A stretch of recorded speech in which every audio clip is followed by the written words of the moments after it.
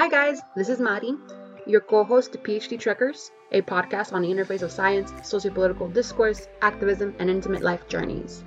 Today I'm coming at you with a special episode on Bridge at UMass Amherst. Bridge is a student-led initiative at UMass that focuses on revolutionizing the way that we use departmental colloquiums to highlight scholars from a variety of backgrounds with exceptional broader impacts. So if you want to learn more, join us for the rest of this episode. Hi everybody, my name's Mariela. I am coming to you today with the Bridge founding team, and I wanted just to introduce us all to you guys for a little bit. So I'm going to start off with Nadia. Okay. Can you tell us a little bit about what degree you're in and like where you're coming from? Yeah, so hi everyone, I'm Nadia. I am a PhD student in the Department of Environmental Conservation. My research mainly focuses on conservation genomics. So what I do is I apply genomic tools to understand wildlife species, and I'm interested in contemporary and historical populations and what that means to sustainability of fisheries in South America. And I'm working on a species called the golden dorado. It's a fish species that's really gold and pretty. Golden dorado. Yeah, it's kind of doesn't. Sounds like golden. You know what I mean? So where I'm from Indiana originally. Mm-hmm. Hailing from Purdue. From Purdue, yeah. I did my undergrad and my master's there, and then decided I wanted to move to another place and get out of Indiana for my PhD. But also, it's like, who had funding for me, and where could I get in to do that? So yeah, and I'm like native to Indiana as well. So I'm Midwest, and I make my way back home quite frequently. Well, frequent enough for a family, but yeah. Nice. And Benjamin? Dr. Benjamin Kiesling. Oh, that's true. Oh. Yeah, I just got my PhD, or just defended my PhD in the Department of Geosciences here at UMass. I study ice sheets and how they respond to climate change to try to improve predictions of sea level rise. I am originally from the West Coast, Portland, Oregon. I did my undergrad in Minnesota, and then I came to UMass for my master's and my PhD. I've been here for 6 years. Hi, I'm Raquel Bryant. I'm a PhD student in the Department of Geosciences at UMass, and I study Cretaceous paleoceanography, and I like to say that I use tiny fossils called foraminifera to study ancient oceans. And this is really important so we can better understand how our climate system works, look into the past to see how our climate system, specifically the oceans and the biosphere, reacted to old or ancient intervals of extreme global warmth. That's the kind of stuff I like. And I'm also from New England. I've been here for my whole life. I grew up in Connecticut, and I did my undergrad at Brown University in Rhode Island, and now I'm here in Massachusetts. For me, being a scientist is, the idea of it foundationally is being like a role model and an educator for people. So I don't see myself ever doing science just for science. I do science for my community, for communities I don't even know about yet. And it's really important to me to center all of that in my science, not just data and presenting and publishing papers, but also like reaching, engaging, connecting with people in my state, across the country, and across the world. My name is Nigel Golden. I am a PhD candidate in environmental conservation here at UMass. My research focus is Arctic ecology. The species that I study are Arctic ground squirrels, and my fieldwork takes place in Denali National Park in Alaska. So I use a combination of really intimate, population, demographic data, population genetics, and use that to kind of understand the vulnerability of Arctic ground squirrels to climate change as a focus of conservation efforts.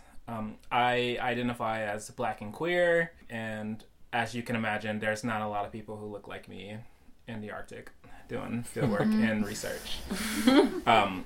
And so, kind of going along with Raquel just stated, science for me has never just been as well for publications and, like the pursuit of filling in gaps in the literature. It's also been about representation and, who's in the room and who's at the table and who has speaking power. And so And as you guys all know, I'm Mariela. Just so as a little blurb, I'm a graduate student at UMass, and I do work on roots and how they impact carbon in soils. I like that little bit of like what is kind of driving you to be a scientist, or what's in that foundation to be a scientist. If you guys, I noticed I didn't ask, but if you guys have anything you wanted to add on that. Yeah, I mean, I think that both Raquel, I don't want to repeat anything that Raquel or Nigel have said. I think that that was so eloquently put. There's a tendency for science to exist, and I think it's sort of academia and science. Those two things aren't the same, because science is happening everywhere in a lot of different forms, and the academic version is just sort of one expression of it. But there's a tendency for some of the science that we do in academic settings to exist as very separate from the rest of the world, and I think that has created a lot of, or contributed to a lot of social problems that have already existed, but it's also meant that we're not doing science that is as cutting edge or as applicable as it could be to the world. And so I think that being able to express why you want to be a scientist, and that has to do with other facets of your identity, and it has to do with wanting to be of service to the broader community that's not just the scientific community. I think it is a different way to view what science is and what science does than I was sort of brought up seeing, and knowing that there are these other ways to be a scientist has really been something that encouraged me to stick with it, and has made me want to devote my career to being a scientist and staying in academia. I think I also voiced the same thing Raquel and Nigel just said, but I think like what's really like pulling me aside from the science is just generally being like, I like to learn, which is why I'm doing what I'm doing. Yeah. But just kind of like the mentorship is what really drives me, because I'm from, like I said, I'm from Indiana, and I'm from a community that it's more like industrialized, and like this wasn't ever on the cards like for most of the time. And as I'm advancing in my career, I just see more and more like this like a voice for a community or for people, and to educate them so I can serve them, so people don't get kind of cooped up in these niche areas, and to broaden their minds of what's capable, because I had no idea that wildlife science was a thing really until it was just like a stroke of luck in undergrad. But I think the mentorship really kind of drives me as well, especially as I'm advancing. I'm trying to position myself to gain more skills in that area. That makes sense. I mean, because when we're young, all we know about these things, I feel, is like what you see on TV. Yeah. So that's really important. Yeah. So as I told you guys earlier, this is the Bridge founding group. So I had a couple of questions about that. Like, first off, for everybody out there hearing, what is Bridge? This might be something you guys haven't heard about before. So I wanted to take a moment to just kind of ask, what is Bridge? And on top of that, like, but what does the acronym stand for? It doesn't stand for anything. It doesn't stand for anything now. Its origin, it was actually pretty lengthy process coming up with the acronym. We were Bridge had its founding between two departments in terms of its representation, right? It's gone beyond what it started as in environmental conservation and geoscience, and that's in line with who the founding committee members were. And so the founding of Bridge, which is gonna start rolling over into the conversation about what Bridge actually is we wanted to start facilitating these discussions about identity, broader impacts in science, and we just didn't want to have these conversations in isolation in our respective departments. We wanted there to be a lot more communication across different disciplines, because we all suffer at the same diversity issue. Diversity issue is a problem across all of the sciences, almost across all type of professional disciplines. And so Bridge was, in a symbolic way, us building a pathway for environmental conservation and geoscience to start having conversations with each other. And maybe that also highlights how unique this situation is that, we were all friends We all still are friends. Just so you know, yeah. This isn't a music group and we're disbanding over issues. But this started off as all of us are friends and acknowledging that these issues exist and in conversation with each other and wanting for us to do something about it. And so we, organized around Bridge. And, I'll open up the floor to who actually wants to... Now I'm trying to think of what it actually was. Yeah, I'm trying to think of relationships and impacts. Developing discussions. And discussions. Yeah, in geoscience and eco. But like Nigel said, I think that was a very short-lived acronym, and I think it is serendipitous that like Bridge also seems, I think what that symbolizes is still really valid in terms of what we've tried to do with the program, linking departments, linking science and identity, linking, I would say, lots of underrepresented graduate students with role models. Just, that's why... Giving all these amazing scientists who are early career the bridge to come to UMass and present their work and get to, do a seminar and all that, Yeah. Because something I felt, at least for me, when I was like... Because when I met you guys started talking... When I met you guys, I mean Benjamin, Raquel, and Nigel. When I start meeting you guys were giving me like little pieces of the idea of what you guys were thinking about. And for me, what that really felt was like, this is going to be a way in which we can provide a platform for people that don't ever get that platform. So, and in that sense, I'm thinking of also like, when I was growing up in undergrad, because I had no idea about, because there's a lot of growing up one does. And in undergrad, definitely. One thing I always kind of thought to myself, I was like, I guess Mexicans don't, and I'm Mexican, but I was like, I guess Mexicans aren't really professors, because I never met another like Latino, and that was normal for me. I didn't really think too much about it. I was like, and I was always thinking, I was like, I've never met like a Latina soil biogeochemist or a black biogeochemist. So I was like, I guess this is just what it is. And I just went on with that idea as I was going through, not really critically thinking about it. And I think once you guys, like when I started meeting you guys and like just having more time and more voices to kind of like poke at that really helped me like see like this is one way in which we can open that narrative to be different, so that people actually get to connect and see themselves in those positions.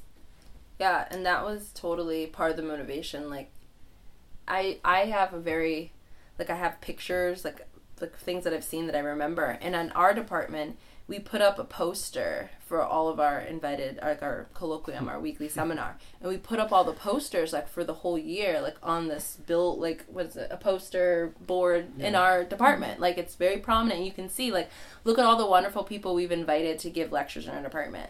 And you walk by it and it's just a sea of white men.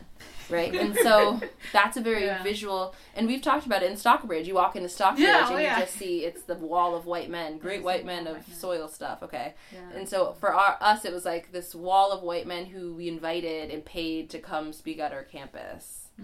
ACK. And I think it's put into starker contrast when right across from that bulletin board is the poster of all of the members of our department, and especially at the student level, there's actually quite a big diversity of backgrounds represented in the student population, and you just don't see any of that reflected in who's being invited to speak and share their science.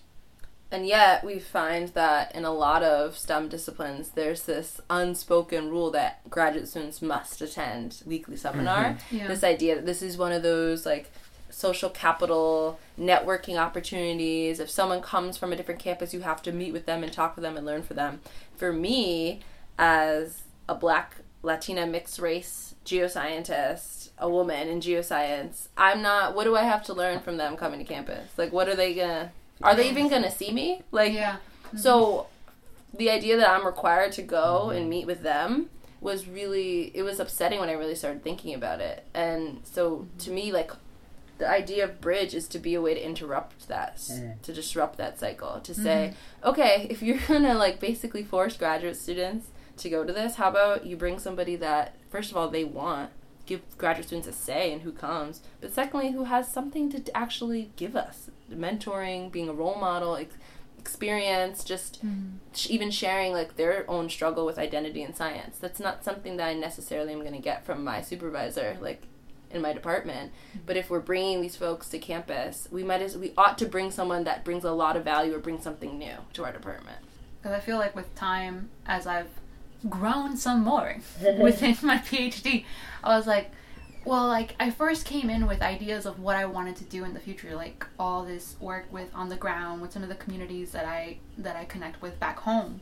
And I was like, but I don't really see that being worked on in PhDs. I don't really see that being worked on within these research groups. And even furthermore, when I talked to professors, what really frustrated me a little bit was that the ones that were connected to communities or working on these issues, they didn't do it deliberately. It just happened. Their main purpose or main thing that drove them was like something cool in science. And I'm like, oh, that's cool with me too. Like, I like some of these things. I'm like, but I value it even more if it's something I can see come back to my community and like have its combined purpose. Like, I can really enjoy understanding these interactions in like soils, but like it gives it even more of a purpose, more of like a rush, like some kind of adrenaline, if I can find its use in fixing a problem that I've seen. And I feel like when I was in I'm still in graduate school, but as I was going through graduate school, I was like, I don't see anyone talking about these things or connecting to these things. And honestly, when we brought these first Bridge scholars, that was like one of the very few times I saw someone talking about connecting back to their community or working on putting the science to use in something that was like very personal per se. And I love that, and I feel like that's something I want to be able to keep bringing, because I feel like that's also a reason why we don't see like underrepresented groups within like, professors or the academia. This may have been a talking point that I used when I started to try to rope in Nadia. Was that just jump in, is girl. that You didn't have to try hard. We've been very intentional about the type of questions we're asking, not only in terms of the point of diversity in academia, but also the point of colloquium as well. This is going back to where Raquel was stating that it's an unspoken rule that, you know, you have to show up to colloquium, to seminar, and you have to participate and engage. But it's a tradition that we often don't question what's the intent, what's the purpose for. And, you know, I don't know how long ago seminars and colloquium began to happen, but what I do know is that the folks who were in the room were very different from what it is now. And this gets back to Benjamin's point. If you look at who's invited and who's actually in the room, you know, there's a lot more diversity at the graduate level. I can't speak for geoscience, but the last I looked at eco, it's, you know, at least near gender parity, where I think there's a lot more women in the program than there are men. But if you look at who's being invited to campus, that's not being reflected. So now that we've talked about like what really pushed us into it, I wanted to kind of like explain like what is Bridge. You're hearing all these ideas, all these feelings, like how did that cement itself into, well, we're still working on that part, but how is that like thriving? How is that put into our departments? Like, how do we make that a thing? How do we make that something that people buy into? And how do we work towards that?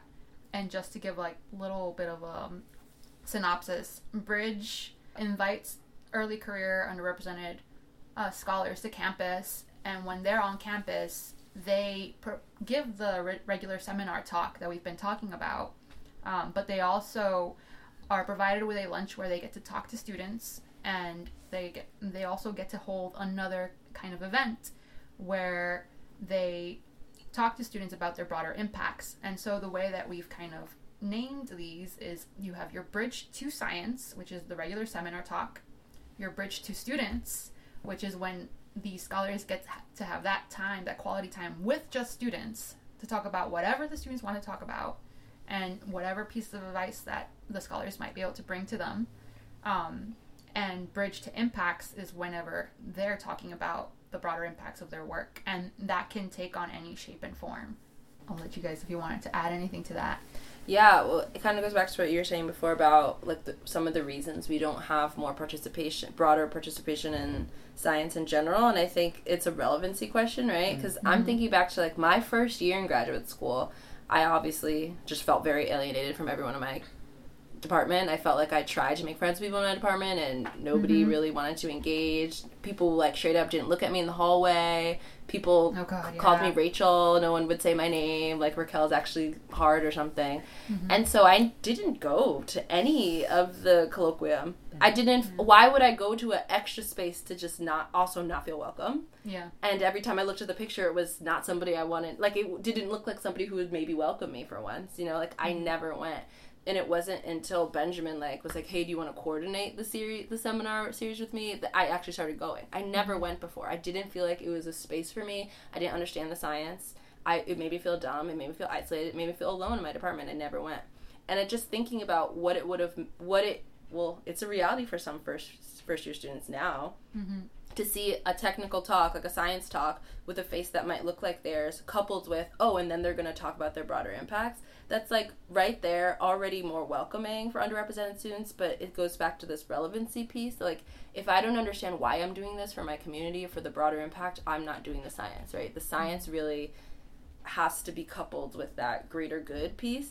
And by presenting our bridge scholars with their science and their impacts, that's kind of achieving that. It's giving students different ways to connect with the scholars coming to campus and actually interact and engage with the colloquium or the seminar series. Just to connect to that relevancy point that Raquel is making, and I think Raquel was also right when she said earlier that Bridge is kind of disruptive in that we're doing something different, but I think there's also a sort of funny component to this where we're actually trying to make a colloquium more like it should be to have the most relevancy for scientists. And I think about how for work that is done in my field, the National Science Foundation is the primary funder, and the National Science Foundation requires proposals to be evaluated on their intellectual merit and on their broader impacts. And so much of what I've heard just kind of in the hallways around the water cooler is that broader impacts are a joke. It doesn't matter. There's this long-standing resistance to them, and I think part of the reason is because for a long time there was an overrepresentation in science of people who didn't really feel strongly that the work they were doing was for their community. It was kind of focused on the data just for data's sake, and so this sense that you should be doing science that's relevant to society and that is engaging with the public is not really popular at the highest levels of academia, but it's actually what we get funded on now. And I think another thing that was motivating for all of this was that many of us on the founding committee had known each other through having NSF graduate research fellowships, and from that we had known you have to have broader impacts coupled to your work in order for something like that to get funded, right? And if it gets funded, you get all this flexibility and you get to actually do your science. And so I think that the relevancy of Bridge is also in addressing this reality that actually we're funded to do science that has social impacts, and yet when people come to give a colloquium, they never spend half of the time talking about why does this matter to people? How are we taking this work out into the world? What are the broader impacts of this work? And if it's going to be something that's useful for graduate students, I do strongly feel like that sort of information would also be really useful for us to get. And so one of the things that I think we've tried to do is to remind everyone that hey, you're doing colloquium a certain way because that's the way that you've always done it, but it doesn't mean that that's actually the most effective way to achieve your goals. And if your goals are supporting student success and fostering collaborations and allowing people to make connections that are going to enhance their careers, then you need to be focusing part of that time on broader impacts. Well, in that same vein, a lot of students don't ever see examples of broader impacts. Like, Yeah. you can't, like, you can't ask your supervisor or your, like, main research advisor for advice on broader impacts for the most part. Like, they're gonna be like, what? You mean that part that I, like, flub through every time I submit a grant? Like, and that was another thing. We wanted to give a platform for, in my personal experience as an underrepresented scholar, like, I know I have, like, a longer CV in terms of broader impacts work than the average graduate student. And I felt like, what would I want if I was that, like, if I'm going to be that kind of scientist, like, what would I want? And a platform to talk about the impact of my science that sounds so cool. And that's why when we came up with the idea, I think we were like, we want this to be like a workshop, or it could be a lecture or a panel. We were trying to think broad ranging because we have no examples of impacts. Like, we don't see examples every day. And so even it was hard for us to, like, think, what would this be? What can this be? And I think every scholar has really taken it to mean something individual to them, and that's why they've all been so outstanding, because you can tell it's people being like, wait, I've always wanted this platform to talk about this, and I'm having it now. And yeah, every Bridge to Impacts event I've been to has been, like, one of the best campus events ever. Like, I mean, I'm biased, but still, it's just that actually have those concrete examples, not only of the broader impacts, but also of people existing as more than just their science, like going back to that identity piece. Yeah. And if you think about it, with just, like, everything that Raquel was saying earlier about, like, feeling like you don't belong in that space when you were doing the seminars, imagine what the underrepresented early career professors feel when they have to come to these homogenous universities, and they're only being asked about the research, they're being grilled about their research, like, maybe the 48 hours that they're there on that campus and stuff, and nobody really cares about the other elements to their identity. So I feel like, as much as, like, I love this initiative just because of what it does for the students, but on top of that, I love it even more for the fact of what it can provide for the people that are coming to talk to us. Because I'm, like you said, like, if this was you in the future, you would so much more value being able to go to a campus and talk about your impacts, talk about this part of yourself, than if it's just like, oh, I'm just going to University YG and I'm giving another talk. Like, what makes that more special than coming to UMass and giving a talk about my broader impacts as well as my science? And that's very interesting that you bring that up, because from what I've read in terms of, diversity at the faculty level, being from an underrepresented, marginalized background, is that oftentimes when we're invited to speak and engage with larger audiences, it's not about our science. It's about the barriers that we face in academia, which has its place and which is absolutely necessary, especially if it's going to galvanize action from the folks who are seeking to use that knowledge. But also at the same time, it does us a disservice as scholars.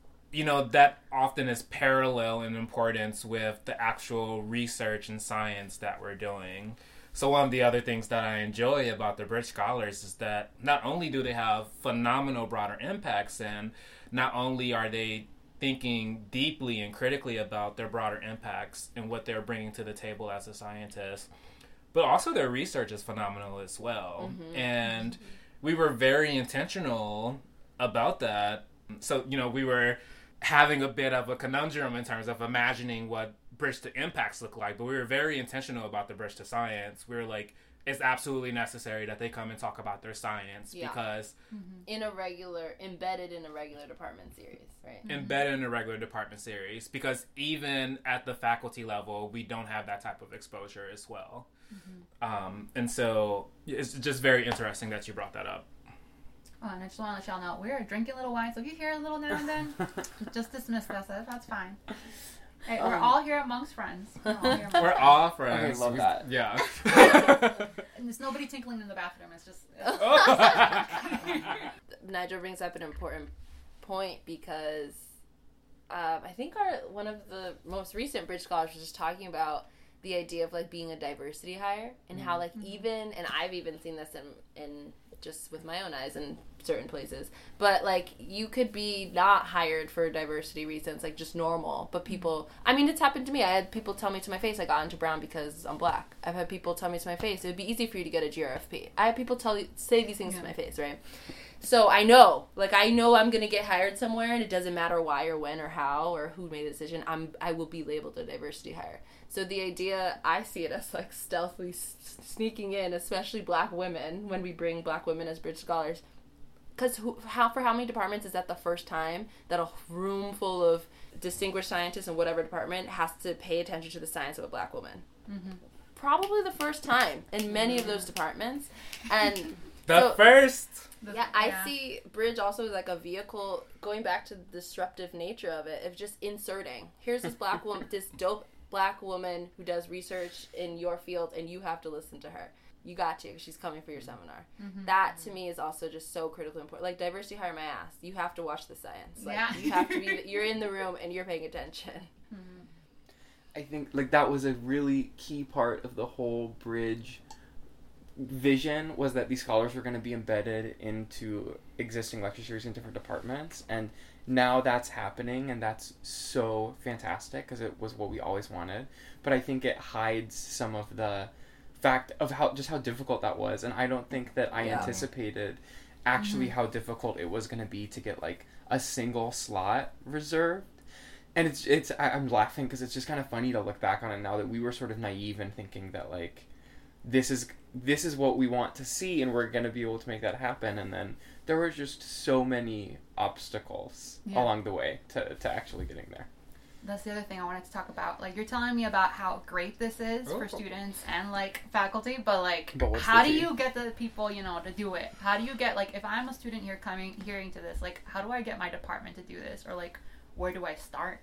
Or how did you guys start? I feel like the first step is to know that you're going to get resistance every step of the way. I think every single step of the way. Even when it seems like it's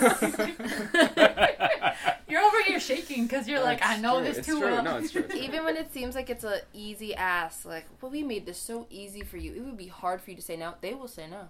They will say no. And really, the whole idea started because a bunch of people said no to me and Benjamin, and we were just trying to get a seminar series that was exciting, that covered, like, the many different disciplines in our department, but also included some non-white men faces. Like, and it was hard to even like suggest to people they might, you know, you might not be inviting that broad of a group of scientists. That, even just doing that was hard, and we were met with resistance. People being defensive about why they're inviting or how they're inviting, or what's the point of bringing someone if I don't know them? I can't vouch for their work. There were all these academic norms that popped up that were just, like, roadblocks to us. But I think that was really good, at least for me, being part of the leadership, to have that early experience of, like, we're not even doing anything that out there yet, and everyone's upset. Everyone's upset. So I kind of was primed for it all to be hard, because it was, like, starting in our department, it was hard. Like, just wanting to change something a little bit was hard, and so I think it all just scaled up. I don't know if anyone else agrees with that, but I just felt like it was always, there's always resistance, so we've just had to be really resolute in why we were doing it, and gather tools and comrades along the way, which I think we've been really pretty effective in doing. Yeah. When we first started, like, I remember that was a part of the discussion. It was, okay, like, we're all, you know, active in our department. We're all visible. We've all contributed in ways that go beyond what's expected. So, like, who are our allies? Who can we reach out to provide some funding, or to provide some, you know, other type of, you know, material support? And that's also one way in which Bridge has been successful, is that we've all been, you know, we've all contributed a lot to our own departments, and in our own individual ways, we've collected a lot of support in different types of communities, and it was being able to reach out to those communities and those allies and ask, you know, sometimes a very small ask, you know, like, can you do this for us? And Yeah. I think more often than not, even though we were getting resistance from the folks that we were questioning and trying to improve things for, the folks who were on our side were, more than willing to engage and help. And just to know on what Nigel was saying, I think one important thing to take is that even though like we're working with our own seminar groups, our own departments, they're the ones providing the pushback. As we talked about how this is also highlighting broader impacts, like use the pieces of this initiative to like go to the right heads in the university to kind of get, that support as well. I think that's also something that was very useful for us, because whenever a department said, no, I'm not funding this part of it, we were able to find someone else who could, just by the fact that this is something that's very relevant to where science is supposed to be pushing to right now. Because of that, we were able to find bigger, I keep saying bigger heads, but I don't know what else to call them. It's like just higher ups. There we go. Higher ups that can, help give more of a push or more of a lending hand. What I'm trying to say is like, just go in expecting the resistance Raquel is talking about, and not to get all the help or all the support you would want from that one entity, like your department. Nadia, how did you feel about that?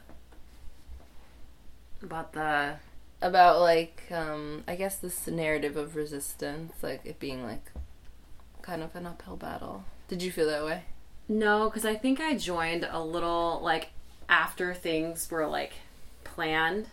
You know what I mean? Mm-hmm. And this is when everyone was like, this is exciting. Mm-hmm. And that I think you guys already had like a couple like a couple scholars come at this point.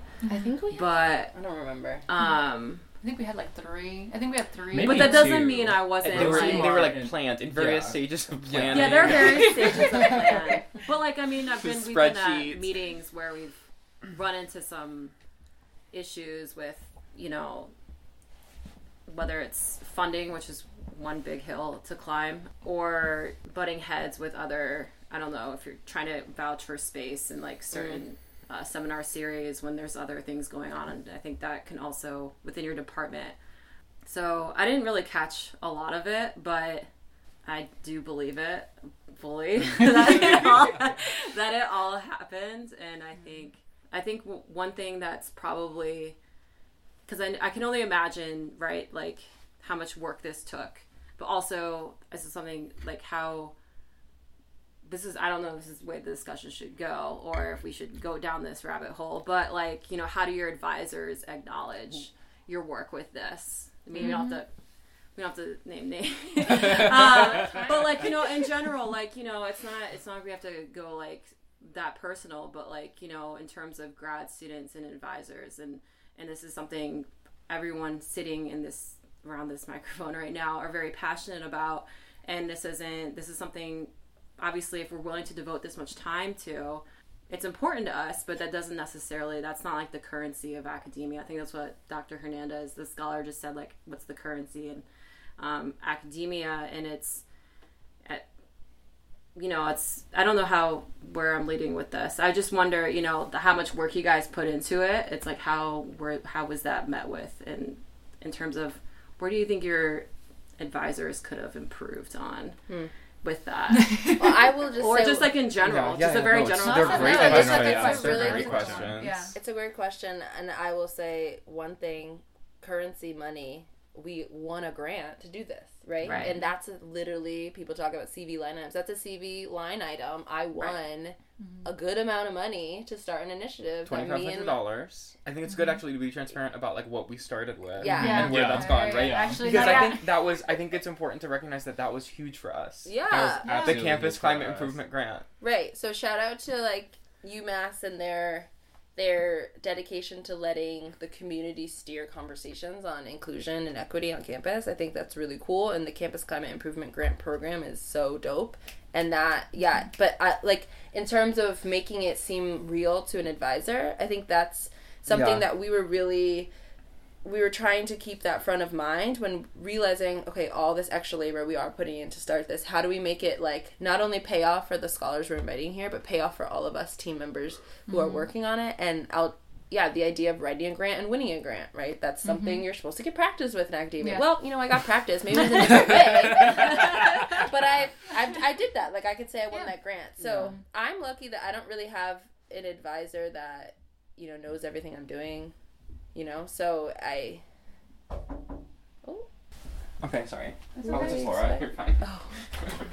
Sorry, good. We're just recording a podcast with Mariella for sorry. Bridge. Laura knows all about recording podcasts. Oh my Hi, gosh. She Laura. has a podcast of her own. Yeah. Lab Talk with Laura. Definitely tune in. It's amazing. Hey, no, this is awesome, actually. Yeah, sorry to butt into your podcast. No, but you're that's good. So funny. You're I'm good. excited to listen to it now. Marsha's in the car, so I'll just say hi and bye. Thank you, Laura. Bye, Laura. Just say hi. There's another bottle of Prosecco.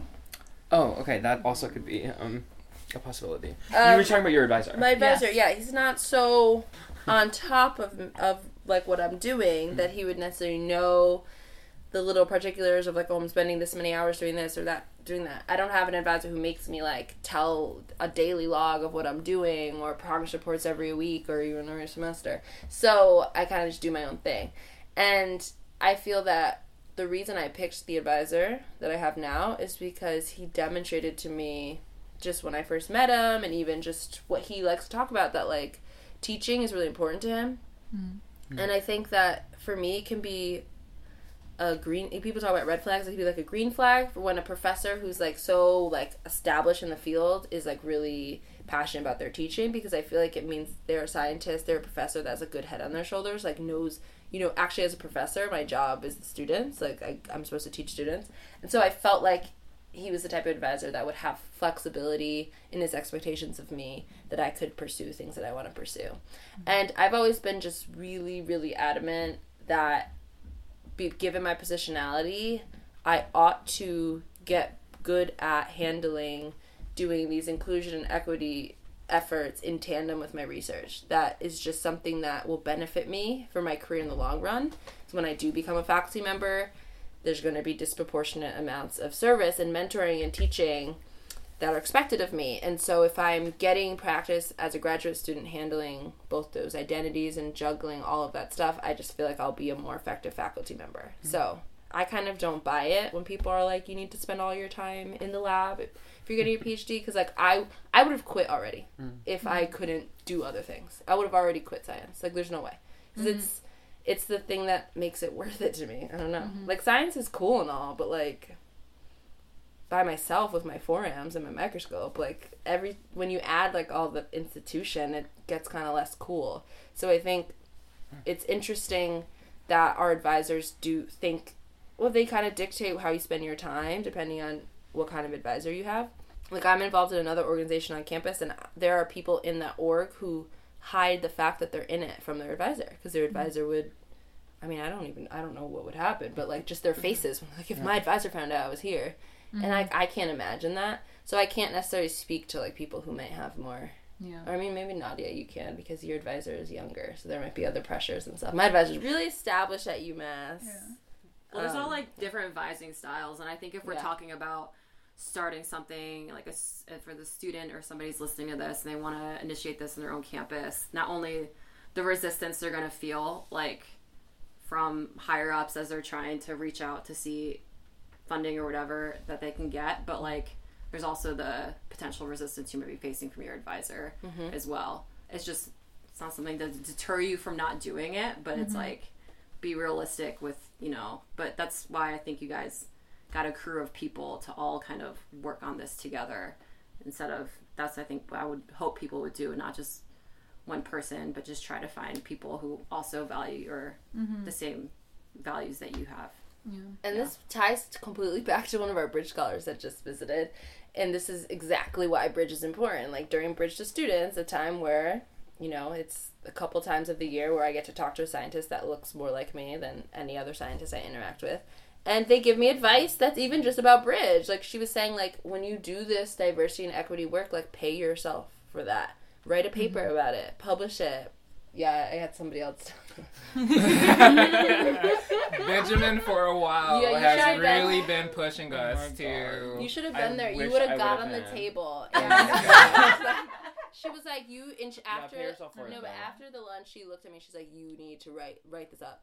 Write She was and very it, serious about but that. it was, but like, okay, yeah, you've been saying that, right? But like, nobody would have gave me that advice, like an Yeah. advisor or Yeah. something, right? Yeah. But Yeah. she gave me that advice at Bridge to Students, right? Yeah. And I'm putting it on, but she's still giving, right? That's Yeah, like the exactly. power of it and the point.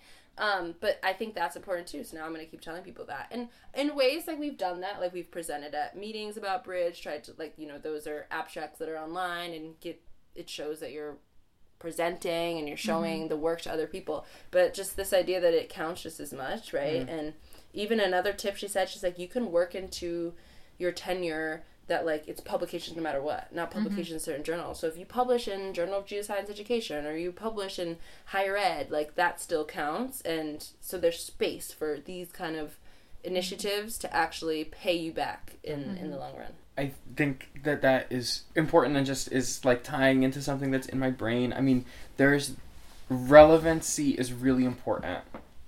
I think it's also important to maintain a balance between doing things that are relevant and being recognized externally in some way and doing things because you are just yourself driven to do them, like you personally think it's important. I think we need to preserve space for doing things because we personally are passionate about them regardless of their relevancy. However, now all the jobs, I've been on the job market, was last year, and still I'm applying for jobs. Most jobs now ask you to write a whole separate statement about diversity and inclusion. And this kind of work of doing Bridge and encouraging conversations about broader impacts, that's exactly the kind of material that jobs are looking for you to be able to talk about in a convincing and showing that you have experience with all of that stuff. So when it comes to whether or not an advisor or how supportive of an advisor is your advisor of participation in something like this, I think it's really directly relevant now to what the job market looks like. I mean, actually talking about diversity in science is not a niche topic, which is like, it's kind of shocking how much resistance that we experienced, given that the biggest national organizations in science are all thinking about why science looks so homogeneous still to this in 2019. And so I think that just ties in, that there's like a relevancy and a capital from doing this kind of work that is actually allowing you to continue in the system and to be like validated externally, which it's saying that is a little bit Feels weird. it feels weird, it's troublesome, because I think it goes back to what Raquel said in the beginning about like, this is disruptive, and it's like, well, okay, is it disruptive, or are you just another like cog in this big system that has somehow managed to monetize something that you just felt really passionate about? And so there's no simple answers to that, but that's my contribution. If I can comment on that, I absolutely agree with you, but it's not just for faculty positions or jobs as well. Like, developing a track record for being able to do this work has paid off in, many different ways for each of us individually. So I recently got the Switzer Foundation Fellowship. Ooh. And part of the work, and they emphasize on, supporting the next generation of environmental leaders. And they've started to take a much more nuanced position on equity in environmental sciences, the environmental movement, and policies and economics. And the work that I kept circling around to was like, look, this is how I'm a leader because of this work that I've been doing in Bridge. And also emphasizing that this is not work that I'm doing on my own, but this is work that I'm doing with my collaborators and learning from my collaborators and being inspired by my collaborators, who are really just my best friends in real life as well. And so, like, not only is it applicable in that way, but also it can just serve as a model of this is how this work needs to be done, right? Like, identify an ally who, at the time were my best friends, and we're learning from each other, we're in conversation with each other, we're rotating with each other around this issue and taking ownership of different aspects of it. And it's turned into this beautiful opportunity that we can use to elevate ourselves and, propel ourselves as we're moving through these different career trajectories. I think a lot, too, about, like, the quote-unquote soft skill development. And I didn't know how to, like, run a meeting or have like a meeting agenda. Those were all foreign concepts to me until I joined another student org at UMass. It's called Graduate Women in STEM. And it was just like, I was like, wait, that makes so much sense. Like, have a list of the things you want to talk about and, like, organize your meeting. Okay, cool. I just, like, went to a meeting and they had that one time. I was like, cool. Then I needed to have, like, a committee meeting. And I sent out an agenda for my committee meeting. And, like, everybody came to my committee meeting being like, oh, my God, like, so organized and ready. Like, there's an... Like, I could see how just having that structure to the meeting, people, like, were taking the meeting more seriously. People didn't get there and just start talking. They were like, okay, well, the first agenda item is this. And I was like, whoa, there's, like, power in organization. Yes. Yeah. And then I finally realized, I was like, maybe that's, like, what business school is. Okay, not interested, but, like, okay, now I get that. Now I get this. There's, like, Eisenberg, I see you. I was like, okay, there's, like, a thing. This is, like, a thing. And I also see Bridge and other student orgs like this as a way for graduate students who want to become leaders in whatever that means for them. Maybe you go off and run your own nonprofit. Maybe you work for the government. Maybe you do stay in academia. Maybe you, whatever, do independent research. But we're not encouraged as often to do things outside of the box that will develop our leadership skills or develop our interpersonal skills or develop our organizational skills. And when I talk to people who are department head, they look like their head is on fire at all times because they have never had time to develop those skills, ever. Mm-hmm. They've been in the lab at the bench getting their degree, and then they were a good enough professor that somebody, like, twisted their arm, and then they became department head. Like, there was no development of the skills that are necessary to actually manage people. Manage a department. It's not even people. This is, like, a department, a budget, staff, faculty, students. And I just get excited thinking about how much more prepared I am to, like, take on those leadership roles, just having done something like Bridge, like, started an organization, right? Like, not many scientists can say they did that, and I did, so, yeah. And it's very unfortunate because all of these skills that we've been developing together with each other is absolutely necessary for the job market, right? Like, these are things that are constantly and increasingly being expected of us as we're leaving academia. Yeah. So there's a disconnect between what we're actually being prepared for once we finish our dissertation, right, and get our credentials, which is just a stop along the road in terms of the actual work that we'll be doing for the rest of our lives. And Bridge has been really important in that aspect as well. So thank you, Raquel, for saying that. Mm-hmm. I'm actually really curious because I don't think we've had this conversation before, but what are Raquel brought up a moment, this is what made me think of it, at the last Bridge to Students, when someone said something that was very influential for Raquel. Do other people have examples of when they think of Bridge? What are the moments that I have 1,000. Interactions? I have 1,000 can say more. But yeah. I would love to hear about that. Well, someone else. Yeah, someone else start because you said one, but unless you need time to think, because I have one. I literally have one friend of mine. Go for it. We had a Bridge scholar last semester who took the time to acknowledge all of her privileges. Mm-hmm. And I had never realized, Nadia is very intimate with my privileges because she read my blog post about it. But I had never realized how powerful that could be. It's something like, I went to a really liberal hippy-dippy school, right? So we talked about privilege, like, a lot.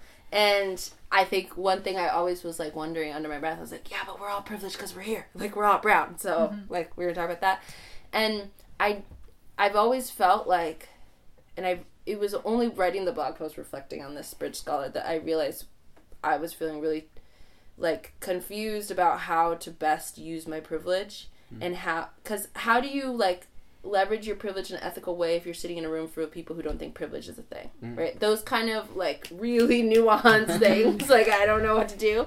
And we had a Bridge scholar who just stood up during her Bridge Impacts at the end, was like, okay, I just told you all about my life journey and, like, things that were hard for me. Here's the shit that was easy. Here are all my privileges. And I was like, oh my God, that's what you can do. Yeah. You can, like, say them out loud and make them real and then make them actionable. Mm-hmm. So that was really pivotal for me, just to think, I want to be a great scientist, right? And I want to be a good mentor for lots of different students.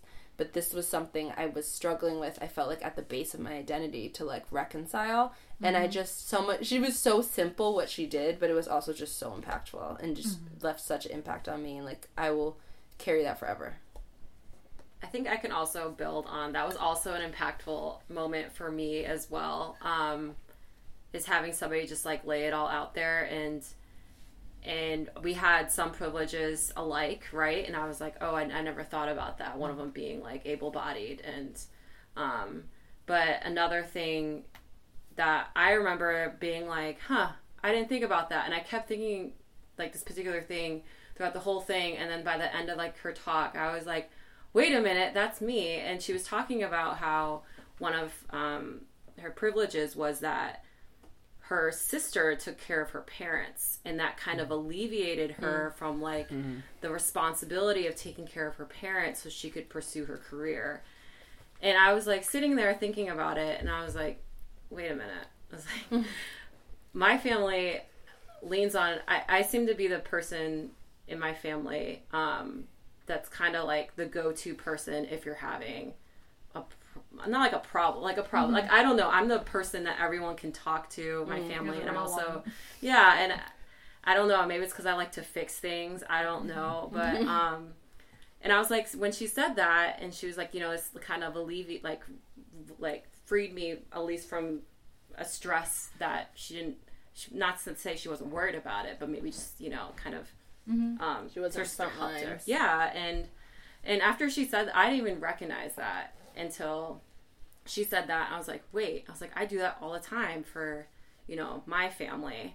And it's not to say that was like, it's really happy for her that she had like a sister who could do that, you know, and everything. But it just made me also position myself, like thinking about it more critically, and what's kind of, you know, as I'm making my way through my career, there's other things to life than just your career. Right. And I thought that was something that made me really think, but I thought it was really awesome that she put it there. And she also put like, you know, you should, I think, which is Raquel's blog post, if you want to read it. But it's like, identify it, like revisit your privileges often, right? Because it's going to shift as you're going through your life. And I think it's something important to think about. I just have to add on what Nadia said, because that was awesome. And I think what the scholar brought up too was that if we don't acknowledge these things that made it easier for us, then we're not acknowledging that could be different for someone and make it harder for them. So that's like another barrier. And so just even Nadia bringing up her personal experience, like, okay, so now that we know some graduate students are privileged and that they're not taking care of their families, they just get to do their science. That means that there are graduate students like Nadia that who are really concerned about their families, are really involved, even if they're far away. You know, I have friends who are international, their families are 12 plus hours away, right? But they might be like that rock for their family. So when you have graduate students and this expectation is that their whole life is the lab, who are you putting up extra barriers for with that expectation, right? Yeah. And so when we're talking about retaining diverse scholars, that means thinking broadly about what other responsibilities outside of science, or outside of scholarship, that these graduate students might have. One of the things that I just like always think about is how often these scholars who are early career faculty members in different institutions are just so very different from the faculty members that I interact with on a daily basis. And it's such a pleasure to see that there are other modes of being a faculty member in academia. I never would have thought, this goes back to another scholar. All of our scholars have very powerful minds. One of our scholars advocated as part of their tenureship package that, you know, Raquel was alluding to cultural taxation earlier, like, because of my positionality, there's all this type of work that I have to do that I'm not credited for in the currency of academia. And this scholar in particular was able to say, okay, like, this is going to be part of my tenure package, because if I'm going to do this work, it needs to be acknowledged and it needs to be valued, which is not the currency of academia for equity, diversity, inclusion. And so, like, these scholars just keep introducing new modes of what it means to be a faculty member, and it's very powerful, it's very illuminating, and it gives me a lot of hope, right? Like, my imagination for what it was like to be a faculty member was very different before we initiated Bridge. It even made you consider staying in academia. Oh. For a brief moment. And And my expectation is that we're going to continue to come across scholars who just have new ways of being a faculty member. And if I know I'm not alone in that impact. I also know this is, happening for other students. So we often we often survey the folks who come out to these events. And so we know that the scholars are very impactful. We know that we've definitely touched upon a need and that this work is necessary. And so, thank you for this question, Benjamin, because it's essential for us to revisit this question. Like, what is the impact that it's having on us? Well, your response, I told Mariella she had the answer, but then I really want to say something after what you said, because of just about modes of like being a faculty member or a scientist. There was a Bridge scholar who talked about the fact that, so there's this thing that I hear all the time, which is that when you get a faculty position, you just put even if you have interests that are outside of like directly your research, like diversity, equity, science communication, whatever, you just get tenure. And then once you have tenure, you're safe, and then you can start to think about other things that are not directly in your research. That's always what I've heard from so many people. And we had the scholar come and said, when I get hired on a tenure track, there's 6 years until I'm going to go up for tenure. Most people don't have 6 years of job security. Yeah, okay, maybe there's like a check in the middle. And they framed it as, this is actually a lot of job security, and if they don't want me to be doing the work that I care most deeply about, then at the end of that 6 years, I don't want to work for them either. And that reframing,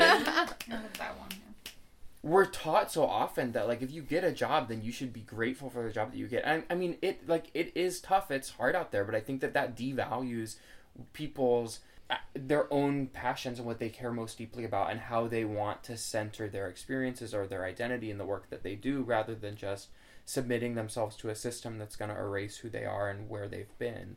And that was such a eye-opening moment for me, because I had never seen a faculty member say like, actually being pre-tenure is also a form of privilege. And you can choose to put your head down and just focus on your work until you have more privilege, or you can say maybe this is enough and I can do things from here, and maybe they'll actually value me for that. And if you don't deserve me. Period. I think one thing, like, because I think what I see from like the Bridge to Impacts talks is like, what I really love about it is I'm learning something new every time. Whether, even though they're sharing their trajectory, but then they're doing something else with their talk, they all share their trajectory to a certain extent. But even that, I'm learning something different, a different point of view that I hadn't thought of. And I think that's really critical, because we don't all have the same stories, and we all have a lot to learn. And this is the space and I'm really happy that we have scholars who have come and they're willing to be vulnerable and to open their story up a little bit. And I think it really impresses me, because wouldn't say I don't expect it, but it can drive anxiety about, possible rejection if you're being vulnerable to an audience you don't really know. But I think that's been one really great thing, is that I've learned something new every time. And I love that they get to share their trajectory in a more secure and like safe space. Yeah. For me, I just love seeing that, because you were looking so nervous and then you got so excited, and I'm like, I can see it. I'm like, you're trying. But for me, I think I'm gonna have to shout back to the first Bridge scholar that we ever had. Just because, like, Rosimar, Say her name. Rosimar Dios Medios. When she presented to us about so she's a scientist now, right? She's like working at NCAR, like she's a big scientist. Didn't she just get a new job? She might have, I don't know. She got something great. Well, she's great. She's incredible.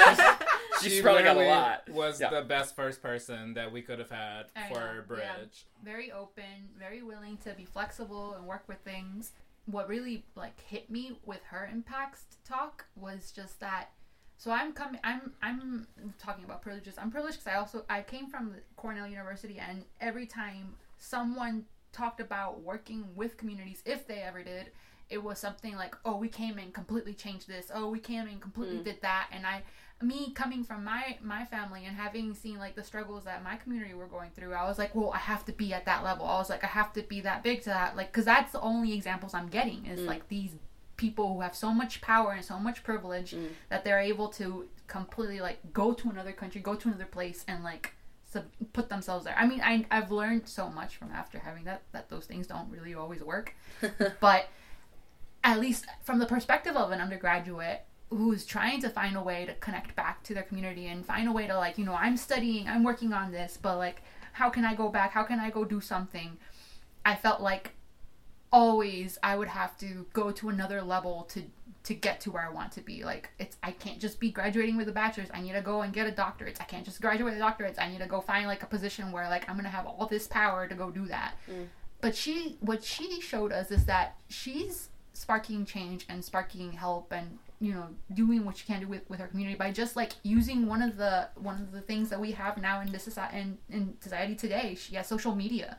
She's able to build a social media platform that connects her directly to her community, and she can dismantle the crazy science or the weird things that they're being like, anything that doesn't make sense to them in terms of like weather or like cyclones or how things work like within tropical storms. She can break it down and explain that to her community through like social media, through a platform that like so simple. It's so simple. I felt like I was being hit. That usually happens. I was being hit by a door that was just wide open. It's like I was like, oh shit, I can just do that. I was like, okay. It doesn't have to be impossibly hard. It doesn't have to be me like doing something so completely like that requires so many steps. And I feel like that's something I've been struggling with since I was like, since I left Texas to go to college, is like, how do I get back? And the more I struggled with trying to find a way to how to get back with the way that academia works and the way that science and everything works, it felt like I had to get further to get back. Yeah. So it was like, it just meant a lot to me. And then the fact that she was like, oh, after I heard what you guys wanted, she's like, I changed my talk and this is what well, about. that's I was like, oh my god. I was like, okay. That was beautiful. Yeah. I wanted to, that's one of also my best bridge memories. It goes back to Rosimar, but she, you know, we had this vision Dr. of something. Rosimar. Yeah, Dr. Rosimar. We had this vision of something that we had never seen before. Yeah. And it was so hard to articulate it to other people. And so when, you know, we invited her to come give her talk, she was excited. We had like all the schedule laid out and stuff, and she had a great idea for what she was going to do for the impacts. And then we picked her up at the airport and we drove her to campus, and kind of when we got to campus, she was like, so I'm thinking about changing a little bit my impacts talk because after talking to you, I sort of think I understand more of what you're going for. And and her impacts talk like blew it out of the park. It was exactly what we wanted and even more, like more than I could have ever imagined. And it ties back. A few of our bridge scholars have articulated something that I also get asked about sometimes because it can be kind of problematic. When most people, when they're invited to give a seminar, they give a single talk, and then the rest of the time is up to them. And we are purposefully inviting people from underrepresented groups, and then we're asking them to do additional work to not only give a science talk, but to do these other things. And so you have to be intentional about how you are making sure that people are compensated for the work that they're doing. And I think that that's like an important conversation to have in the open. But I will say I've been really touched also by the bridge scholars who have articulated or shown that they were really grateful for the platform to share part of their story that they hadn't gotten to do in an academic context before. We've had people come that were... People were like, I've been thinking, like, for the past 4 years, like, I had this thought and I never knew it would go anywhere. And then you were like, you could give an impact talk. And I was like, oh my God, that's it. Like, and that's like the best reaction that we can, because like, yeah, we had we had a vision, but no real idea. And so then, yeah, for Rosemar to come in and then like kind of calibrate based on our expectations. She like saw our vision, and that I've never felt that feeling before, and that was so powerful. Never felt so seen. Right. Yeah. Exactly. And then to see that and so it was great to have like 1 or 2 examples of like, to when we invite other Bridge scholars to say, hey, this is what some other people have talked about, and then people really like their mind just opens and they're like, wait, this is like the platform I've been waiting for to discuss this one issue. Like thinking about the scholar who talked about privilege, she had been saying like, I've been thinking, well, how can I have this conversation, and then we give them the platform, and it's like, you know, finally a chance where we can have the conversation, start the conversation, and actually get feedback on it and talk to people who are engaged and willing to talk about it. That's what I mean when I try to imagine like, what would I want, like if I were a Bridge scholar, and that to just have a space that is my own to craft around what it means to me to be a scientist. And like, again, going back to the whole idea of like identity in science, like some of us do science to do science, I guess, but some of us do science to like make the world a better place, right? So to give folks a platform to highlight the efforts and the time and energy they've been spending to do that, where usually, like we've been talking about, it's not as recognized, as that's been like the greatest gift of Bridge, just to have people be so excited to be able to talk about a part of them that they haven't been able to talk about yet. Like, this is what it means to be a scientist, right? It's like, we're so multidimensional. Like, our identities aren't just wrapped up in our science. It's wrapped up in all these other things as well. And, like, being able to provide a platform for that is one of the most, you know, pleasurable experiences about this. Yeah. And another, if I can backtrack for a moment, if we're talking about Dr. Rosie Marr, is that we've had to be very intentional about who we reach out to be Bridge scholars, and the work in identifying who are scholars that meet this criteria. Some of the barriers that we run into is that a lot of our faculty members haven't been intentional about making sure that their network includes scholar of color, includes scholar from underrepresented backgrounds. And the work that we've been doing is pushing back on, you know, this idea that, Raquel, you bring this up a lot, that our networks are something that just happened to us. Yeah. It's like, actually, no, like, you have to be very intentional about networking and who it is that you're producing knowledge with, and what those modes of knowledge are. And so from our end, it's been very good for us to, you know, establish our own bank of scholars from underrepresented backgrounds who are doing this work, who are doing phenomenal science and have absolutely phenomenal broader impacts. But in Dr. Rosie Marr's case, you know, she was someone who was within our own network that we could reach out to. So Raquel and I are part of this professional development program, MS PhDs, minorities striving to pursue higher degrees of education, Earth System Sciences. Something like that. And I met Rosie Marr at a conference back in 2011 at the American Geophysical Union. I was an undergrad in 2011, and Rosie Marr was currently in her PhD program before she moved on to her postdoc at NCAR. And one of the most pleasurable aspects about starting Bridge was like being able to reach back within that network and to be able to bring Rosie Marr to UMass. And it was like, oh my God, I met you when I was an undergrad, and now I'm a PhD student, and you're still as phenomenal as I thought you were when I first met you back in 2011.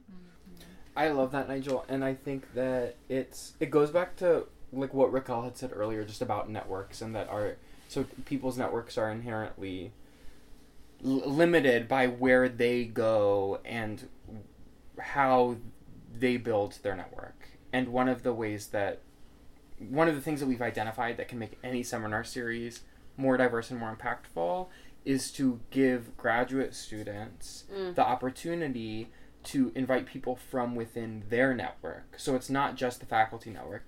And I think that what you said just brings up an even like more important point, that this is, I think, is kind of generalizable. That is, who in the room doesn't feel like they're represented, and then who in their network would they like to see. Right. Because we can't expect always that the people who are up at the highest echelons are going to have folks in their network that are going to be mentors and signal what's possible for the people that are coming up. But we can trust, actually, that people can identify folks within their own community that they would like to hear from, that they want to know the stories of. And it's really a practice of putting power in someone else's hands and saying, who do you want to see on this platform?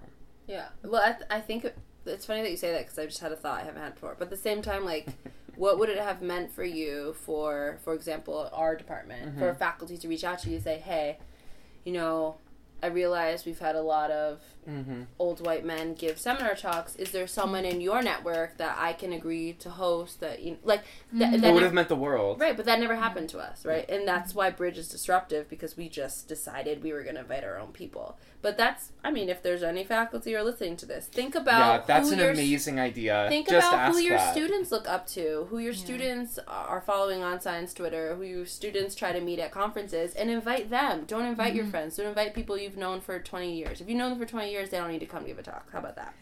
Like, reach out to, like, the generation you're trying to inspire, and see who inspires them and bring them to campus. Like, I don't like the excuse of, like, oh, I just don't know any black geoscientists. Okay, well, that's a problem. Yeah. Like, fix that. Like, I get it. Yeah, the upper people are not, those aren't their communities, but okay, like you're saying, okay, well then include us. Especially going back to this, how we started. If you're going to expect graduate students to be at these seminar, include us.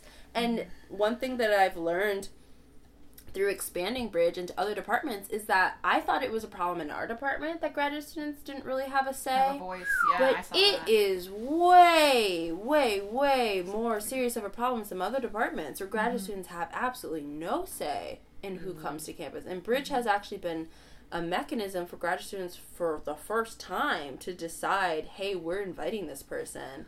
And it's really eye-opening to interact with students in other departments in that way, to see, like, you think you have this experience and you realize it's like a whole other dire situation elsewhere. But and it just makes me think about what's it like across the country. Like, totally. That's the diversity of experience at UMass. And just also, if there's faculty listening, like, let graduate students pick people for colloquium. Just do that. Yeah. Do it. And invite postdocs. You don't have to be a professor to give colloquium, okay? Well, so one of the things we actually haven't talked about this, but that we were super intentional with Bridge about, is this early career aspect. And the exact reason that we were intentional about it was that we had a lot of, colloquium is framed as this thing that's like, go and network, and it could be important for your career. But when you go and network with people who have been in their same professor position for 30 years, their experience on the job market, and, you know, they might have more power at their own university to pull strings or whatever, but their experience navigating the job market looks so different from what it's like now. And that's been one of the most important things for me about Brit. I mean, selfishly, I've gotten to interact with all of these incredible scholars who have really diverse backgrounds, but that have all gone through recently these academic hiring processes, and they have so much good advice for how to navigate that and how to take care of yourself when you're doing that. And that I never got that from the lecture series that was just in our own department. And so that, like, bringing early career people, I think it's important to recognize that there are huge differences generationally in what it's like to work in academia. And again, and this is super biased to academia, but hearing from folks that have just been through it is a really powerful way for graduate students to actually get something useful out of that experience. Yeah, and I think, like, one of the examples that I can tackle onto that is, like, I think a lot of the times with the Bridge Scholars, it's talking about your experiences, but also talking about, like, professional development also comes up as well. And we always seem to ask about the black box of negotiating. Like, what does that mean? And how do they do it? And I remember one of our scholars, Dr. Naima Harris, talked about this, where she was talking about, she goes into the field for a certain portion of time. And originally, when I was, like, going through trying to, you know, they always ask you what you want to do. Like, they assume if you go for a PhD, you want to go into academia. And that's not necessarily true. But, I was, like, not really for academia, like, pursuing that route.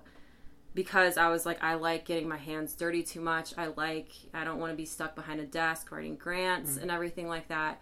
And then I heard about her experience and and I think I asked that at the bridge to students. I was like, how did you work that in? And she said it's all a part of the negotiation. Like she kind of laid out what she negotiated for. She's like, if it's important to you, like negotiate it. You know, she did recognize that she was in a different position, that she didn't necessarily need the job. Like she wasn't like coming out of a postdoc and she had nothing else lined up. But that was like the first time I got shown like, wait, like I can call the shots. Yeah. You know Nobody what I tells mean? you that. No. Nobody tells you Right, that. and Be grateful. that like changed my. That's all people tell you. Be grateful. You're lucky to be here. Not that you have any power or agency. Yeah. Right. And but That's that a didn't great even point. like hit my Yeah. that didn't even like Yeah. strike my mind, and I was like, wait a minute. So now I'm starting to entertain the idea more of academia. But it's like as long as I can call the shots, right? And Yeah. I don't know. I mean, when, it's but whatever. Really, it's Yeah. only worth it if you can do that, right. right? Like I Yeah. know way too many faculty that are not happy in their current positions, and I've now met a bunch of bridge scholars who were very intentional about picking where they're going. I think I asked one of our last bridge scholars about this, like, how do you know, like, institutional fit? How do you pick the right place? And it's, like, a place where you can be yourself, like, this agency question of, like, deciding what your career is going to be like, but also that values you. So we had another bridge scholar who basically said, hey, I'm the first woman of color in your department, so I'm not teaching for my first year. And they were like, all right, yeah. Right? Like, I'm going to have these students coming to me, you have to do this job. I'm not teaching. And it was like, oh, yeah, I mean, you've shown us the data. Like, that makes sense. You're not teaching. Again, that's not advice that my advisor would give me. It just wouldn't happen. So I have a question, and it's going to move us in a totally different direction. I love how glowingly we feel about Bridge, but how do you feel we've done as an organization in terms of pushing diversity in seminars, you know, just overall? Like, you don't even have to be a Bridge scholar to be someone who's from an underrepresented background and is invited to do seminar. You mean, in general, do you think that the idea or the existence of Bridge has pushed seminars to become more diverse? Yeah. I think so, because we're putting scientists on the radar of our departments that haven't been before. And that's like, I mean, I don't want to say it's sad, because it's also powerful that us as graduate students have kind of shifted the, what's it called? There's that, like, we've shifted the window, or like expanded the window of what we think about when we're thinking about who we invite. And it's weird because one of these questions is about, like, what do you see Bridge in 10 years? And, like, I still, like, oscillate between, like, is Bridge successful if it doesn't exist in 10 years, or is it successful if it does in 10 years? Like, I still don't know. Because in a lot of ways, sometimes I feel weird that, like, our program is the vehicle for delivering underrepresented scholars, and for me, particularly Black women, to departments, because they've never been there before, and that we are absorbing the cost of that in many ways, not necessarily just financially, but like organizing and inviting them and hosting them and you know, finding them and all that stuff. Whereas that really, departments should look at their own seminars and be like, wow, we haven't had a Black woman. Yeah. We should do something about that. It's been us students have been doing it. So sometimes I'm struggling. Is that right? But I think that if we can be graduate students who are being a model and an example, and like we can set the bar somewhere else, because we know where faculty set bars. If we can be graduate students and we can set a bar, then at least we could be a goal, something that everyone can strive for. And I think that if a result of Bridge is that everybody's seminar series gets more diverse, like that is great. That like doesn't diminish what we're doing. In practice, I don't know, because we haven't. I mean, we're like technically collecting data right now, but I mean, to put rose-colored glasses on and shout out to Geosciences, Justin Misakawi and Erica Ito. You know, when Raquel and I were coordinating our lecture series in Geosciences, we had a really hard time even meeting gender parity, which was one of our goals. And we shared that experience with our department. We actually gave a talk in the department where we shared sort of what were the obstacles, why had it been so difficult. And in the year that followed us, the seminar coordinators, I think, partially because of the fact that we had shared that, they were really also intentional about trying to make sure that there was gender parity, and there was gender parity. And that's not something that has been very common when you look back in the data. And so I think in that sense, there has been an impact that you can see on, like a single year. But I think Raquel brings up a really important point. Having Bridge sort of externalizes the process of having to put diversity in a seminar series. And what we really want is for everybody in the department to just be really thinking about who's not represented, which of our students has somebody that they would like to invite, et cetera, et cetera. Mm-hmm. And what success looks like in 10 years is very problematic because of that, because for sure I wish that we never even had to do this. I wish that we just lived in a world where these scientists who exist and are doing science and have incredible stories of the broader impacts of their work, I wish they were being invited anyway and already. So yeah, I would love for Bridge to do what you're saying, but I don't know if it does, to encourage there to be change that's external to us. And so I guess I feel like it's been communicated in several ways that graduate students are on board. We've been very successful at I call them co-conspirators, particularly because we talk about this work as being disruptive and normative and, pushing an agenda, that's rooted in inclusivity and equity.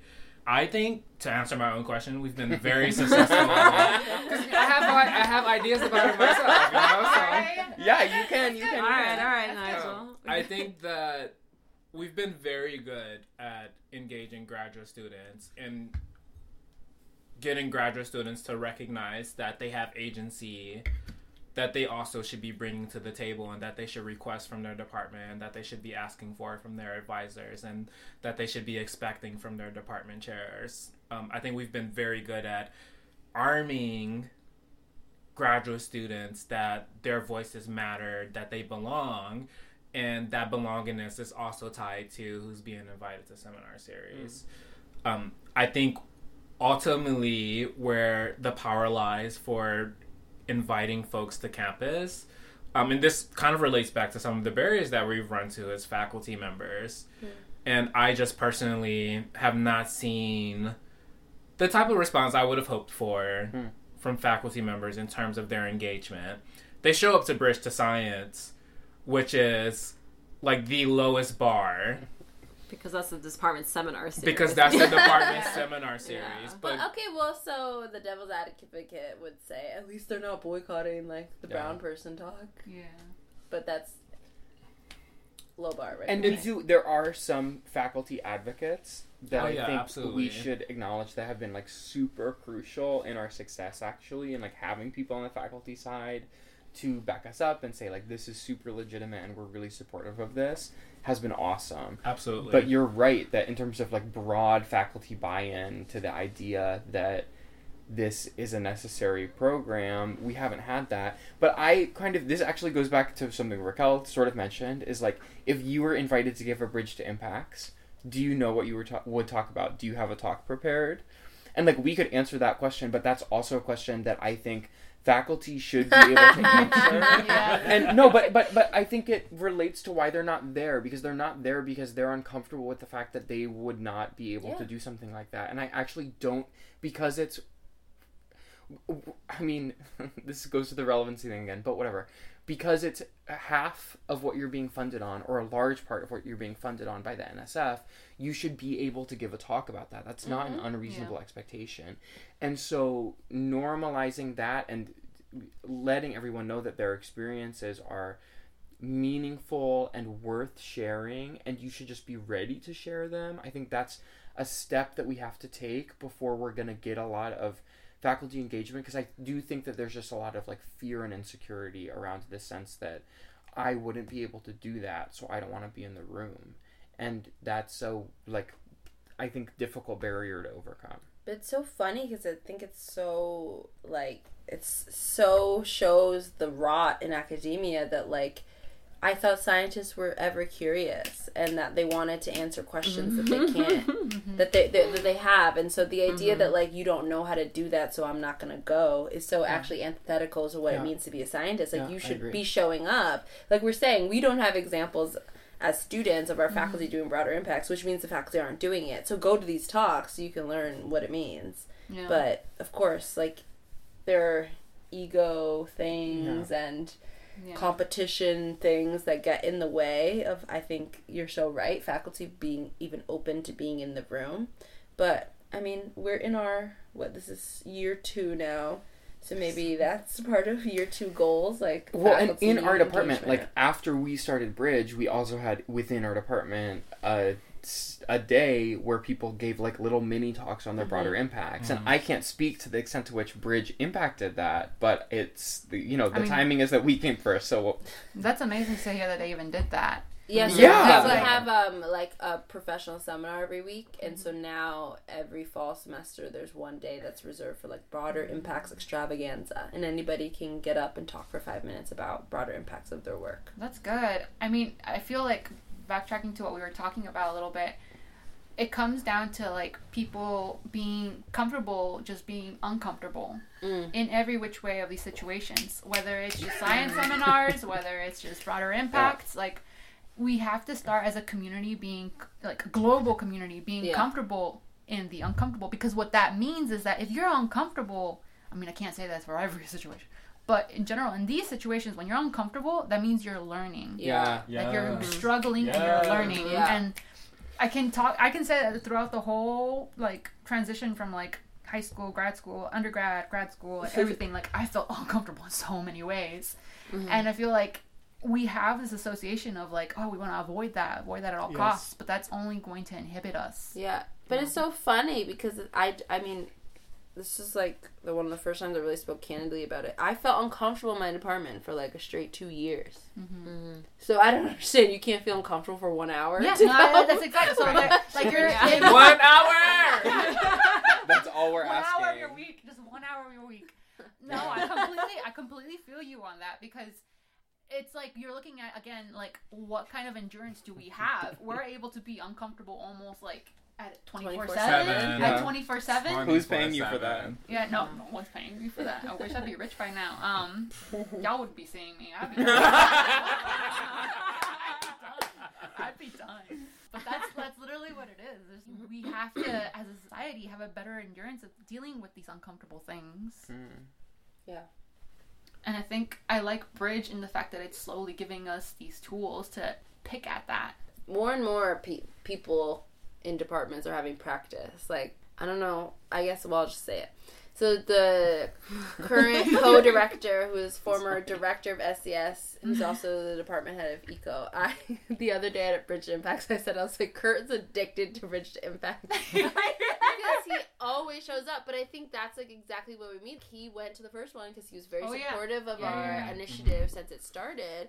And he was just like, this is amazing. Like, I've never seen this before. And he has not stopped coming since, right? Yeah. He's pumped. He's every pumped. time. I love that so much. Department chair. So like just not a regular faculty member. Right. And you're telling us his schedule's not packed. Exactly. That he can't do But he makes time for it because he knows that it expands his worldview and that it helps him be a better scientist. And like that's why I say he's addicted to coming, because I think it's like the idea of like he's learning so much. Like what not even saying you learn something new every time, but like you become a better scientist every time you're in that room. Yes. Mm-hmm. Yeah. And I just have to, another shout out to Kurt, that I've been in rooms with him where he has the potential to influence other people, and he's very intentional about promoting Bridge to Impacts, especially, when it's all of the department heads from SES, or when it's all the department heads and the dean of our college from the College of Natural Sciences. When we've been in those rooms to say, this is Bridge, this is what we're doing, Kurt has also always stepped in to say, this impacts thing is so different from anything I've seen before, and it's so cool. If you put yourself in that room, you will leave learning something. And I think that's a great example of, even though there are a lot of people that are afraid of engaging because they don't know what it means, there are also people that are super willing to engage, and they are going to use their willingness to try to spread and use their enthusiasm to try to get other people interested. And I think like that's I appreciate that so much. Yeah. Use their power and privilege. In Yes. addition. Yeah. It's amazing because he's the chair. He's the chair and like co-director of the School of Earth and Sustainability. Yeah. I have to say this. I share the same state, Texas, with him, which is like. I feel like we could talk forever. Literally, we could talk forever about Bridge, because even though it's only been in operation for such a short time, there's just been so many momentous occasions. But I think we should also make room for talking about where Bridge is headed and what we're currently doing now, and to provide an update. So, where's Bridge now? What are we doing, everyone? Well, I can briefly just say that we started in the School of Earth and Sustainability, which encompasses 5 departments on campus at UMass in the College of Natural Sciences and 1 department in the College of Social and Behavior Sciences. And for me, the idea was I first got to campus and this school was established, the School of Earth and Sustainability, and I was like, okay, cool. And now what? What does that mean? And I just felt like something momentous would happen because they were like, this is the first school dedicated to sustainability in New England. This will be, UMass will be the premier destination of choice for students who want to, whatever. And I was waiting for something to happen. And then, no offense, nothing happened. No. And that's why Bridge felt like the perfect thing to happen, because it's a way for graduate students to get together and we can at the same time diversify our lecture series but then come together over something, right? Because I've loved going to microbiology's Bridge Scholar and just learning more about microbiology, because I didn't know about it, but I actually was running the other day and I was I think I would be a microbiome major if I knew about it when I was an undergrad. So I'm obsessed with microbiomes, all of them. But just so many things I wouldn't have imagined learning about, I did, because Bridge was the first all SES umbrella programs that brought us all together.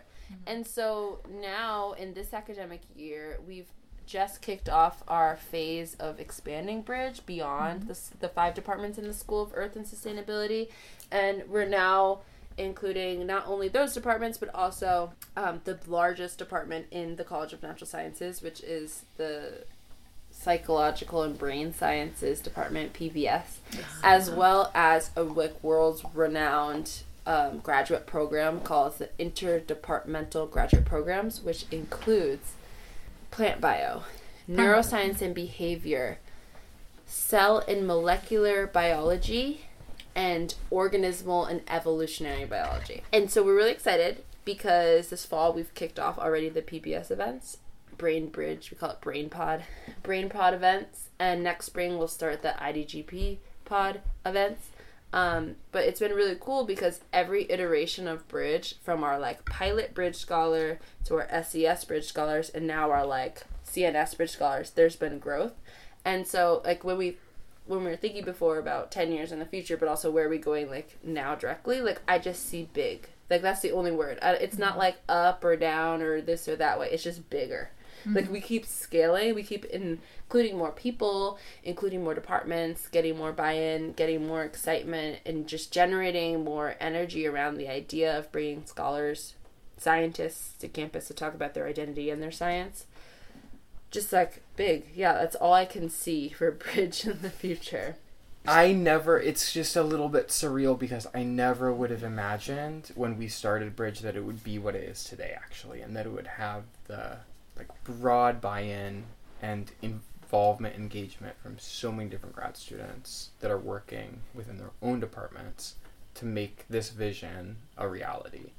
And so thinking about what it looks like in the future is kind of hard, because what it looks like now is so different than what I expected it to be 2 years ago. That's a really good point. It's different from what it looked like just a year ago. We were... Yeah, we were scrambling. But also very accomplished. It was so hard. Yeah. But very scrambling, and it was hard, but accomplished. We had... So I'm really into goal setting, and actually that started with me and Benjamin's frustration when we were trying to organize our departmental seminar series and make it, say, less white male.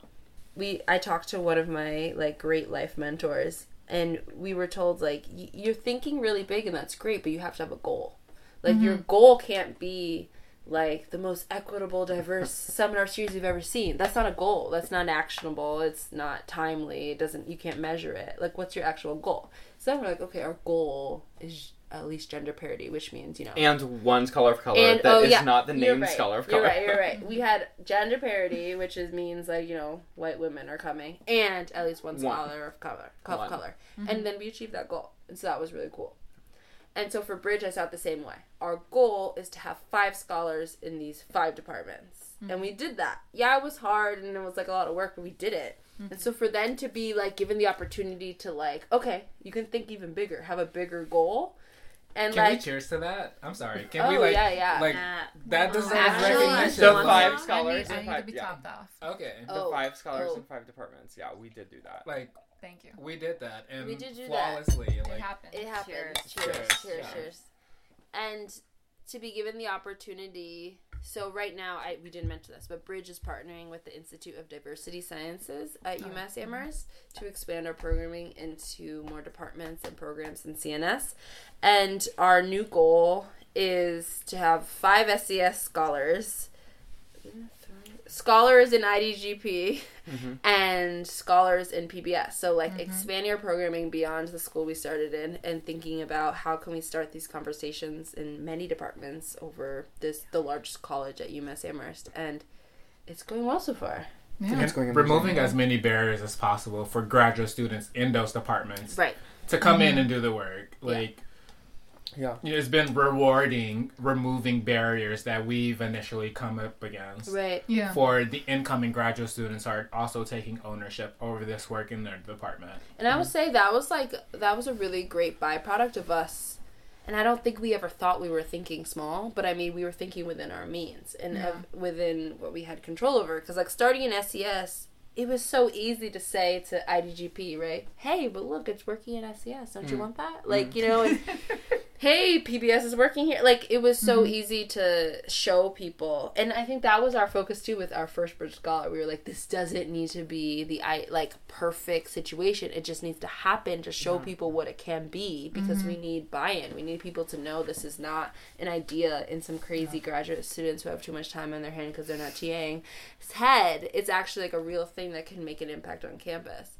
And so I've been in part of a lot of initiatives, things that you just decide we need to do something and do it. But my favorite part about Bridge is that we've just set goals and met them and then set bigger goals.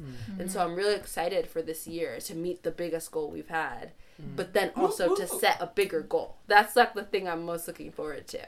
And I think the future of Bridge, it's such a good question.